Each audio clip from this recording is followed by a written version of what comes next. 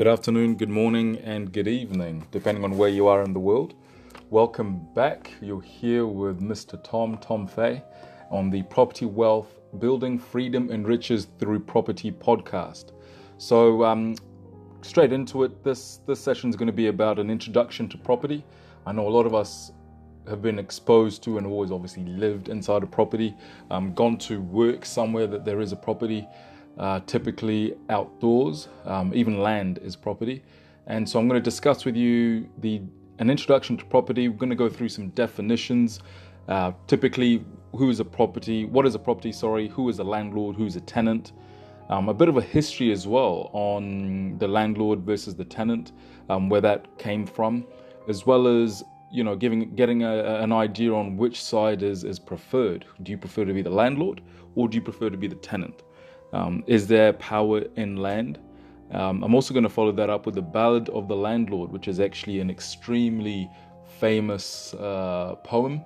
And that was done in 1951 by a fellow Langston Hughes, who was born at the start of the 19th century. So 1902 he was born, and he passed away in 1967. So that's a bit of a historical place. But I find that it's moving forward in this podcast, it's very valuable and extremely important to be discussing, the history of this so-called property scenario. What is property, and why is it so important? What's the big deal? And why is it that so many people from forever have been building wealth through property? You go back to the Romans, the ancient Romans. In Africa, you've got multiple tribes. You go over to the Maoris as well in New Zealand, head over to the North Americas, and you've got a lot of what they'd be termed the indigenous Americans on that side. So a lot of people all over the world from different backgrounds have always somehow generated wealth through property. So straight into it. If you've got any questions, just find me on Facebook, Tom Fay Real Estate. You can also email me, tomfaynz@gmail.com, with any comments or questions or queries. But yeah, I'm here to help and here to share, and I'm also learning myself. So, definition of property as per the Merriam-Webster online dictionary. It's been going since 1828. Something owned or possessed, specifically a piece of real estate. Okay, the exclusive right to possess, enjoy, and dispose of a thing, which is essentially ownership. So, property is typically owned. I know you've got real property, you've got physical property, and you've also got intellectual property, but we're here to discuss what is property itself. Moving on to the next definition, really, I want to discuss the landlord. Now, this is a very, very touchy subject for a lot of people. I myself have grown up with a landlord my entire life. The goal for a lot of people is to be a landlord. And it says here on the Merriam-Webster dictionary says, the owner of property, such as land, houses, or apartments, that is leased or rented to another. Now, the other person is most likely going to be a tenant. Okay, now the tenant pays the landlord for the use of that space.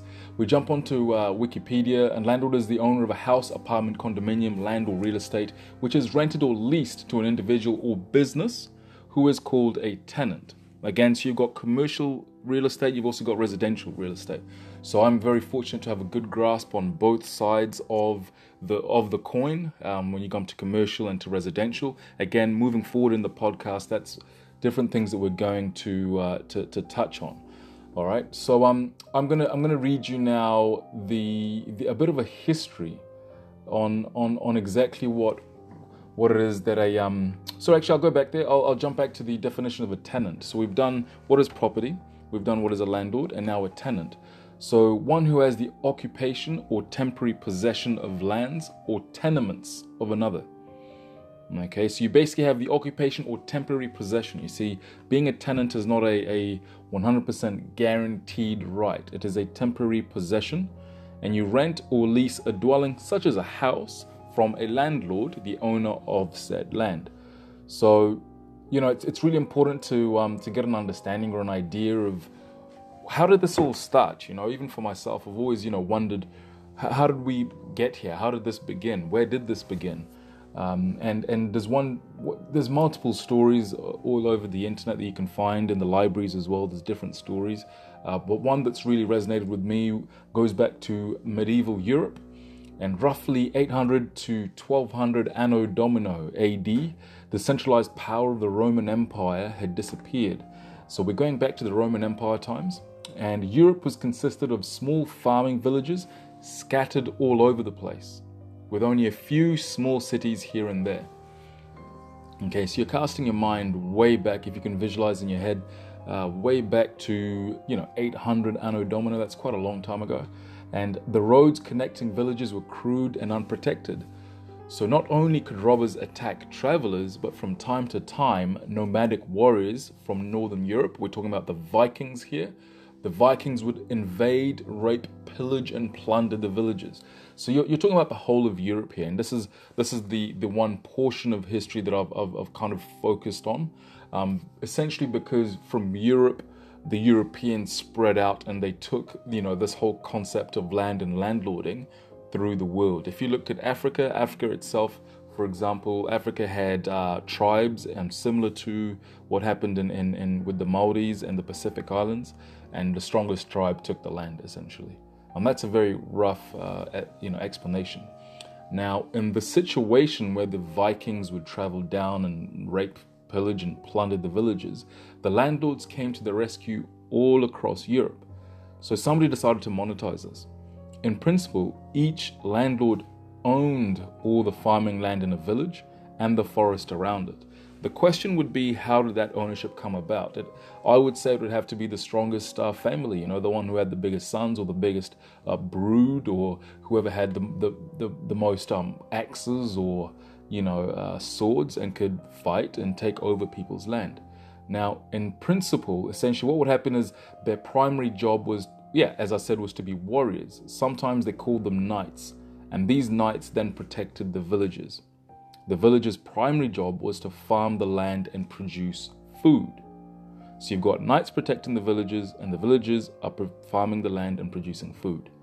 In this medieval farming economy, a form of barter became established between the landlord and his serfs. Now, a serf is the name for village farmers. In exchange for protection, each serf owed his landlord a fixed portion of the crop yield from the farmland that he occupied, usually for his entire lifetime. Now, that fixed portion, food, now we're talking about food, not money, okay? Because again, it was all about farming, and the villagers' jobs was to farm and produce the food. Now, that was then seen as the villagers' rent. And the rent literally fed the lord and his household. We now see the historical origin of the term landlord. So he's the lord of the land. The people that worked the land fed him and his family, and his job was to send his knights out to protect the farm and most likely to rape, pillage, and plunder more villages and get more and take more. Now, originally the rent was actual produce from the land and linked entirely to the land, not to a building or part of a building as it is today. At this same time, the villagers were also bound to the land for life, so they couldn't come and go. They were not free men. They could not be evicted, but they had the security of permanent food source. Okay, so they weren't free, they had to stay there. I don't think they went on holidays much. Maybe they went up country to visit their family and their friends. I'm not sure how that all worked back then. But they definitely weren't free, and they were bound to the land. But hey, they got protection from the Vikings, and they had a permanent food source. All right. Now, in this ancient landlord-tenant exchange that endured for centuries, the landlord had nothing to do with the villagers' homes. He did not build them. The serfs did, all right? The villagers did. And he had no obligation to maintain or repair their homes. That was their responsibility. So the villagers' job was to, hey, look, here's a piece of land, here's a piece of dirt, build what you will on it, maintain it how you will. That is your problem. Now, the villagers were fully skilled in every aspect of the home structure. If the home was destroyed, the rent was still owed because the land was all important. And that's the key thing here, guys, is looking at, this is about land. When we really dig into this, building wealth and riches through property, the the building freedom and riches through property, it's all about land. In New Zealand, you're advised not to buy leasehold because you don't own the land. In an apartment block, you're paying to own a specific portion of the land, and hopefully you get a good view of it. If you get a view of it, that's tops. You're paying for a bit of the view as well. So essentially, really, what we're talking about here is the importance of land. Land is it seems to be, from what I've uncovered and from what I'm seeing, land seems to have the majority of the wealth of a nation. I know that in New Zealand, for example, it's a very small island. Not very small, but it's quite a small island. You can drive from the top to the bottom in about 24 hours, including about 3 hours of a ferry ride non-stop. So that's from Cape Reinga right down to Bluff. Now, and that's along State Highway 1. But one of the most, valuable and crucial currencies, I guess, that the country has got is the land that it holds and the land that its people hold. So land is the be-all, pretty much. I mean, guys, I don't really have any other way of putting this, but land appears to be the be-all and end-all of building, maintaining, and having sustainable long-term wealth and getting you out of that poverty trap, and into the property cycle, into something that can be held onto and maintained over a long period of time. I'm going to wrap this up with what's called The Ballad of the Landlord by Langston Hughes, as I mentioned earlier.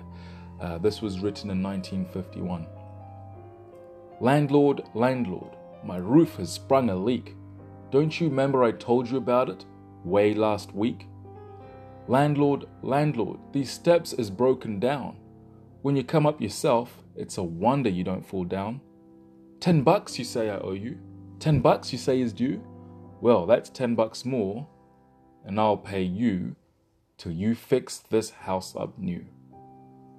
What? You gonna get eviction orders? You gonna cut off my head? You gonna take my furniture and throw it in the street? You talking high and mighty, talk on till you get through. You ain't gonna be able to say a word if I land my fist on you. Police, police, come and get this man. He's trying to ruin the government and overturn the land. Copper's whistle, patrol bell, arrest. Precinct station, iron cell, headlines in the press. Man threatens landlord. Tenant held, no bail. Judge gives Negro 90 days in county jail. So how about that? Who's the winner in this? To summarize this, who's the winner and which side would you rather be on? Would you rather be the tenant? Or would you rather be the landlord? Would you rather be the owner of the land or the user of the land? The law is built for the landlord. Commercial leases are built for the landlord or the owner who's the lessor versus the leasee. If you read through a commercial lease, it really is quite a one-sided document, and they try and balance it through the clauses. So you got to decide, you got to make the decision up front pretty early on which side you want to be on, which side is it worth being on, which side is it not worth being on. And because it is essentially picking a side. But you can be a landlord and a tenant at the same time. There is a mantra out there, rent where you live and own where others rent. That is a mantra if you choose to go along that. But yeah, hey look, so Tom Fay here. Thank you for listening. I hope I haven't bored you half to death. I hope that you've actually learnt a couple things. I know I did. And this is the Property Wealth Building Freedom and Riches Through Property podcast. In this podcast, I essentially discuss with you the property industry's best kept secrets of building and maintaining wealth. Also, exactly how to get started in property investment and home ownership. I'm a licensed real estate agent based in Auckland, New Zealand. You can find me online, Tom Fay Real Estate on Facebook. You can find me on Instagram, Tom Fay. You can also find me on Snapchat, Tom Fay. Or you can email me, tomfaynz@gmail.com. If you've liked this, do leave a review. Like the podcast, download it, subscribe, share the link with somebody that you think that might benefit from hearing about this. So as we move forward into the next programs, we're really now going to start diving into the different forms of property ownership, whether it's leasehold, commercial, residential, retail offices. So that there's a bunch of different ownerships that we can break down, and then we're going to go into each one in depth. So to look at the pros and cons of each one, and then we're going to walk into the funding, how to find these deals, and how to get everything done. So look, I thank you very much for listening, and I trust that it's been informative. Give me your feedback. Look forward to hearing from you. Let's see you in the next session. Cheers.